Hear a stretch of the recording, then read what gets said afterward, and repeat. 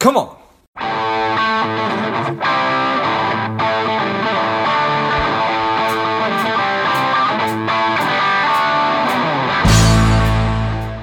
This episode is brought to you by Money Alignment Academy. If you are looking for a financial wellness platform for your company, your organization, and your employees, check out moneyalignmentacademy.com or click on the link in the notes of the show.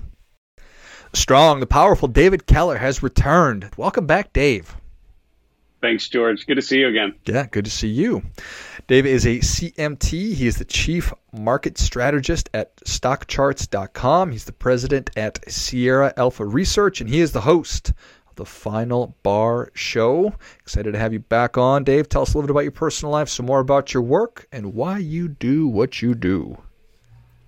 Absolutely. So my career has evolved a couple times. I've been in the financial industry for about 21 years, but really the focus for the last couple years has really been for active investors, particularly individual investors, and empowering them to make better decisions. What I've seen over the last couple of years is an influx of new investors, trying to invest for the first time, trying to take control of their money and actively invest. And there are great opportunities with that, but also great challenges, great risks. And what I do with Stock Charts and with my own firm, my YouTube channel, Market Misbehavior, is try to help people understand why they think certain ways, how they think about their money, how they interact with the financial markets, and hopefully how to develop good routines and mindful practices to make better decisions. And it's been a lot of fun to see people find success, building an understanding of the markets. That's what I think gets me going every day. Nice. Well, I appreciate all that. And fascinating time from 500 different, for a million different reasons, right? But certainly it seems like there's this massive new interest and influx of people who are said, you know what, I'm going to take advantage of technology. Or what do you attribute that to, of all these new investors coming into the markets? Well, so there are a lot of similarities right now with about 20 some years ago, the left side of the technology bubble, sort of the late 90s, which is when I started investing, and you had an influx of people because the markets had done well, because the economy was doing well. All of a sudden, you have money to invest. Now it's a little different. Arguably, the economy is or is not doing well, depending on how you think of it. But what is happening is people are getting stimulus checks, and they're having an influx of capital in the short term, and are looking for something to do with it. What's interesting now is you have the rise of social media. 20 some years ago, it was message boards and things like that that got people sort of plugged in. This is sort of the new version of that. There's Twitter and Reddit and other places where people can feel this community, this tribe of people that are also taking charge and entering the markets for the first time. So what's great is the barriers to entry, the opportunities for individual investors are better than they've ever been. It's easier and cheaper to trade stocks and ETFs than it ever was. The problem is, I think a lot of people are thinking about the reward side, which is good, but not enough time thinking about the risk side. And investing is about managing those two things. What is my potential reward and what's my potential risk? And what I hope we're able to do, what I try to do with clients and with our customers, is try to help them understand both sides of it, that there's a reward component and a risk component. And I think that's where there's an opportunity for a lot of people to upgrade what they're trying to do. Yeah, I appreciate all that. So many things I want to ask you about. I want to have huge conversations about, just active versus passive. I want to talk about the wonderful attributes of community, and then the awful things that kind of come along with that. So what are you more interested in talking about? I'll go anywhere you want, George. Those are both key topics. That first one, active versus passive, is a classic debate, and it's something I've heard since I entered the industry in 2000, really. And, at that time, ETFs were still kind of early on and not as widespread, although they were becoming more popular. But it's been a dramatic change, probably the biggest change that I've seen in the industry since I've been there, besides cryptocurrencies and many other things we could probably list off. But just the rise in ETFs and the ability of the levers that an individual investor can pull now are greater, and there's more opportunity than ever before. That's all good. When I think about active versus passive, I think the way you phrased it is exactly how we think of the question. We think of that probably incorrectly. It shouldn't be active versus passive. It shouldn't be an either or. It should be active and passive, right? What are the times when actively managed products or services make sense to me? What are the times when passive products are sort of good enough? And what I generally tell people, and again, we don't have time to get too much into the details, I tend to advocate sort of the core and explore model. And a friend of mine, Gaddis Rose, sort of popularized that that particular way of phrasing it. And it's sort of like you have a core position, the money you don't need to be accessing, your retirement money, things that you just want to grow over time. And these are things that, really it's a core portfolio. Most likely is going to be a passive product unless there is some active product that gives you an opportunity, gives you exposure, diversification that you couldn't get otherwise, but it's pretty rare these days. And then you have an explore component, which is the way that you can actively look for ideas, which means you can jump into the next Bitcoin or whatever it is that you want to do because you think there's a great opportunity and you think you have an edge over others.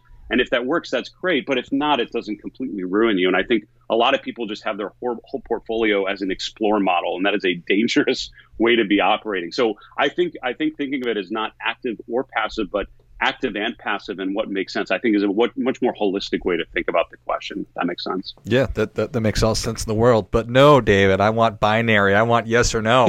I want winners and losers, man. That's enough nuance for our time today. Thank you. Core and explore is awesome. I've not heard that term before, but I think it makes all sense in the world.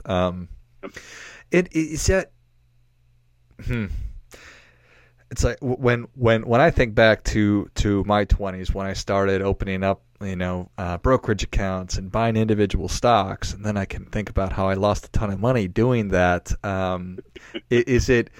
Are you hoping to get people past that of having the personal pain so they can just actually learn it without having to go through it, or do we just need that pain on our own? So that I was going to say that is a very idealistic way. That would be nice, but I tell you, any successful investor I've ever worked with, and I had the chance to work with incredibly successful guys like Peter Lynch and Will Danoff and Joel Tillinghast, money managers who have had decades of success.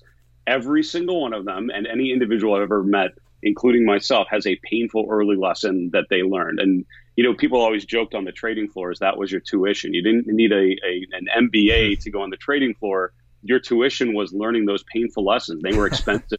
That's how you earned the right to have a longer career. So as much as I wish people did not have to, lose money, what I always tell people, especially students, is now is the time when there aren't a lot of zeros connected to your accounts to make mistakes. But what I try to help people do is learn from those mistakes. What we like to do psychologically, sort of behaviorally, is push aside painful experiences and sort of look on to the next thing. All right, what's the next GameStop or AMC or Litecoin or Dogecoin or whatever it's going to be that's going to go vertical and make me a ton of money. But what I try to advocate people to do is have a good conversation with yourself about what has gone well and what has not gone well, and particularly focus on some of those things that did not go well. One of my mentors as an investor always said, what did you screw up and what did you learn from it? And having that conversation regularly as an investor is really, really the opportunity for you to grow, I would argue. Yeah, no, I appreciate that. And there's another great term right there, or phrase: tuition is, or rather, the losses are the tuition that you need to pay. Those painful lessons. So. Yep. I wish it wasn't true, also, David, but that seems like that's maybe it. So you mentioned being mindful and being able to then look backwards and say, okay, you know what, this seemed to really go well, and I enjoyed it, and this did not go the way that I expected to. It wasn't that much fun. How else does mindfulness play into being a successful trader or investor? Yeah, it's a really good question, George, and I think, to be honest with you, the investors that I've worked with that have been successful and I think have a good sense of what they're doing have great self-awareness. It's not necessarily an awareness of what's happening outside their head. It's an awareness of what's happening inside their head. And the toughest conversation I think most investors have to make, and arguably most individuals, most human beings, is having an honest conversation with the voice inside your head. That voice can be the most negative thing. It probably often is the most negative voice you're going to hear, reinforcing bad habits and behaviors.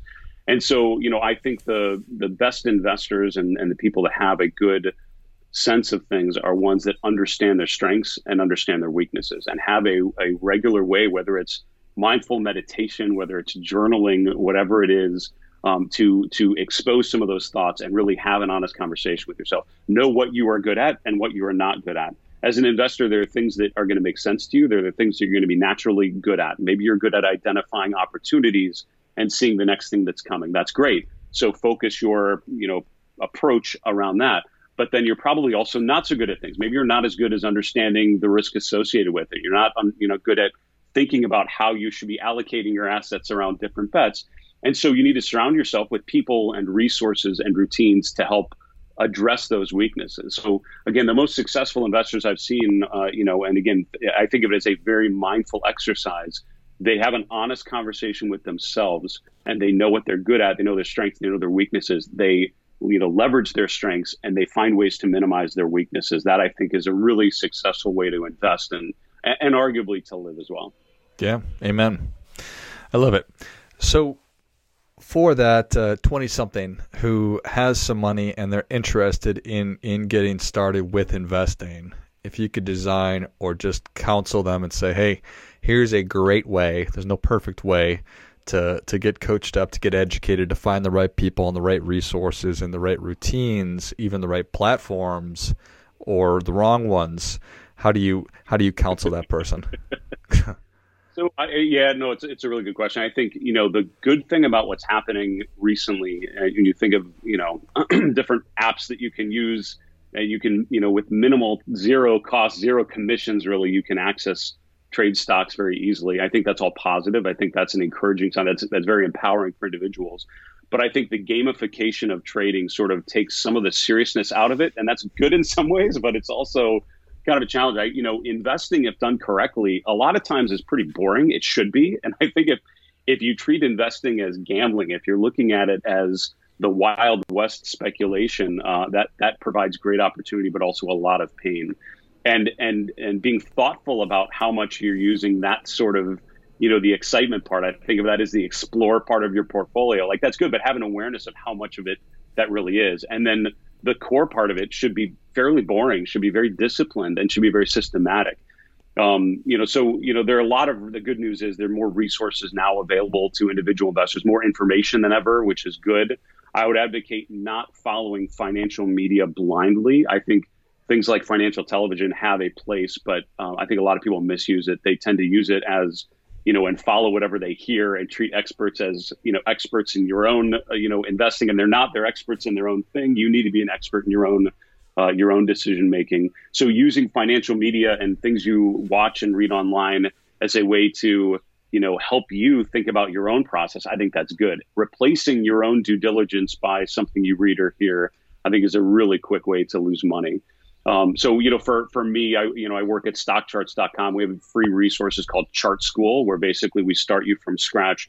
Here's how the markets work. Here's how to think about it. Here's what trends mean. Here's what's working. Here's what isn't. And, start with tools and then build on education and reinforcement along the way to help people make sense of it. So I hope people take advantage of their opportunities to invest, but also take advantage of educational resources that are really out there that could allow you to make better decisions. Yeah, amen. I know that I can certainly speak from personal experience watching CNBC or whatever it was, watching Fast Money back in the day and watching Kramer all the time. Is Fast Money still a thing? It is.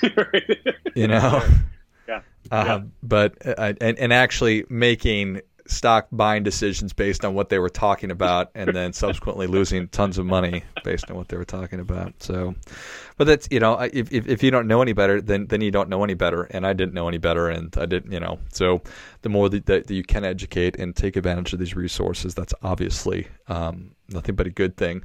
When you say routine, what does that mean? Right. So I think what you sort of mentioned, that sort of example that you gave, right? You see something on TV and then you trade and you think, all right, perfect. This is the next thing. I got it. That is a very, haphazard way of it, not to throw you under the bus, but you know the story. So 1,000%. Yeah. That is what a lot of people do. And they don't do that exact thing necessarily, but that's sort of the level of rigor that they apply to their decisions. And, again, working with financial advisors and professional investors, what they do is they have a set of routines and they don't budge from them. So I have what I call a morning coffee routine. And before we started recording this, which is, morning for both of us, I got the cup of coffee, I sit down and I have a set of things that I look at every single morning. I go the same set of information. And this helps me, for me as a market strategist, I'm looking at stocks and bonds and interest rates and commodities and the dollar and global markets and trying to just understand what's happening so that I can make sense of it and see how it fits into the long-term picture that I'm trying to solve for people. And then I have a weekly routine. For me, it starts every Thursday, and I have a set of things I look at every Thursday evening. Friday morning, I write a note to my clients, and I do it the same way every week. I have the same routine on Sunday evening, looking at some stocks, Monday morning, and I do the same thing every week. And so it's not a haphazard, let me see if I can find something to buy right now. My ideas and my perspective come from a consistent routine that I've built over many, many years and that I follow religiously. And again, the successful investors I've worked with, successful advisors that, have consistent performance that is good, are ones that have good routines. And so I think for individuals, you have to remember that when you buy individual stocks, you are taking on a ton of responsibility to be very aware of that company and what they are doing, which is why things like ETFs and passive products are a really good solution for a lot of individuals, because you don't have the time or energy that you need or that you want to commit to understand those investments very well. But whatever you do, make sure you have a routine to revisit, what you've bought and what you've sold, and think about, how am I positioned and does that make sense right now? And it doesn't have to be every minute, it doesn't have to be every day, but make sure there's a consistent pattern to it. Yeah, I think that's so key, and really to help you to be successful in every aspect of life, and to remove friction and not having to have some kind of a heroic act because you're not doing it consistently. It's quite the opposite, right? It's that discipline equaling freedom thing, where I know that I've already done my work because I do the same thing on a weekly basis, and this is what I do on Thursdays, and this is what I do on Sundays, kind of a thing. So it really does free you up and positions yourself for success, whatever the world and market throws at you. That's exactly right. And it's funny, I think, I mentioned just risk versus reward. I think what routines do, especially with a portfolio, if you have an investment portfolio, having a regular time when you revisit, all right, what do I own right now? Does that still make sense versus what I'm seeing and what I'm hearing and what my analysis is telling me? And again, the successful investors I've worked with, it's not because they hit a bunch of home runs. It's not because they picked the next big thing and that one thing is what propelled them. Those are the stories that we read about because it's great, sensational, information, makes a great story. But the really successful investors are the ones that don't lose consistently. They find ways to, as investors, a statement people make is let your winners run, cut your losses. So they find ways that to stick with things that are working and to get out of things that aren't working. And I find a lot of investors that struggle, they let their small losses become large losses. It's always said all large losses begin as small losses. Before something completely ruins you, it's a beginning. It's just a small sort of loss, and catching things when it's just a little bit painful and not a complete rupture of your portfolio is really the game. And successful long-term investors are ones that are able to manage that downside risk pretty consistently. So I think that's where a lot of people, a lot of investors can upgrade their game. Love it. What does the plaque behind you say, David? Good eye. This one back here. Yeah. So it appears to be in French. It's a French phrase. It's loin des yeux, loin du corps, and it's my daughter's taking French. We're homeschooling my 7th grade daughter this year, which is an awesome adventure. It's a challenge, but I think my wife and I are growing, in a lot of ways because of it, and we're having a great time. But she's taking French, and we both took French in school, so we're all reviewing it. And that is the French version of out of sight, out of mind. And what I love about it in French is they actually say away from your eyes, away from your heart. So sort of a different way of phrasing it. So the part you can't see in my office, it's all the things that are really important to me besides the back here are sort of here right in eyesight. So when I get sort of stressed out, I look over here and it's things like breathe, balance, big words, I have like a 72-point font on a piece of paper, all the things I need to remember to stay centered. There's sort of, so I am trying to practice what I'm showing on the thing behind me. Hold it together, Dave. Don't freak out, man. Not kidding. Here it is. There's the thing. Breathe. It's on my monitor too. I have it in 2 places in my office. Yeah, no, I think that those fundamental truths right there, you got to remember to breathe, and if sometimes if we're in the middle of it, we have a tendency to forget that. So right. I love it. Oh, Dave, the people are ready for your difference making tip. What do you have for them? Absolutely. And this has been so much fun. I've really enjoyed the conversation, George. And I appreciate very much what you do. When I think about a lot of the conversations you have, it's a lot about, I mentioned the word balance. I think for me, in the financial industry, when people think about success, I think how you define that word is probably the most important thing you can do. And I found a lot of people that I've worked with and continue to work with, unfortunately for them, success is a dollar amount or a number of followers. And I will tell you, there's no dollar amount you will get to that it feels like enough. And there's no number. If you get to 1 million followers, you're going to want 1.1 million. Like there's just no end to it. And so, talking with a therapist years ago, she helped me see that, what is success for you? It's not a professional accomplishment. It's balance. For me, success is balance. It's flexibility.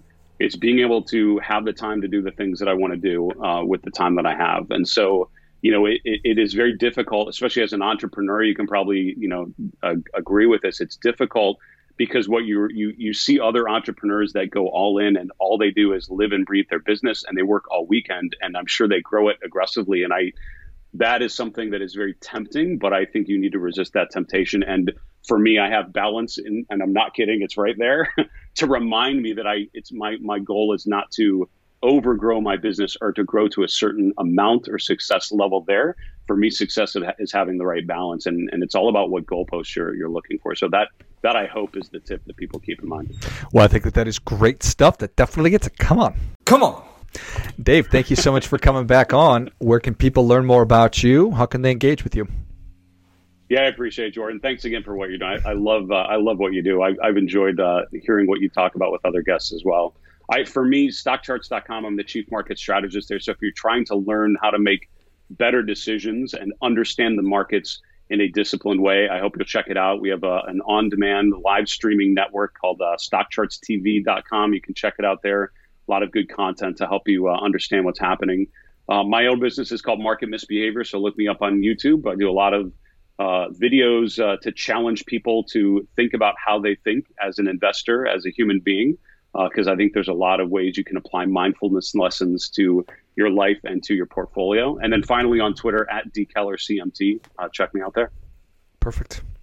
Well, if you enjoyed this as much as I did, show David your appreciation and share today's show with a friend who also appreciates good ideas. Go to stockcharts.com. Check out the great resources that David's working on. Check out stockchartstv.com.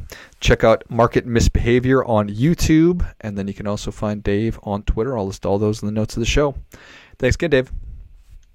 Thank you, George. Stay safe, all right? You too. And until next time, keep fighting the good fight. We are all in this together.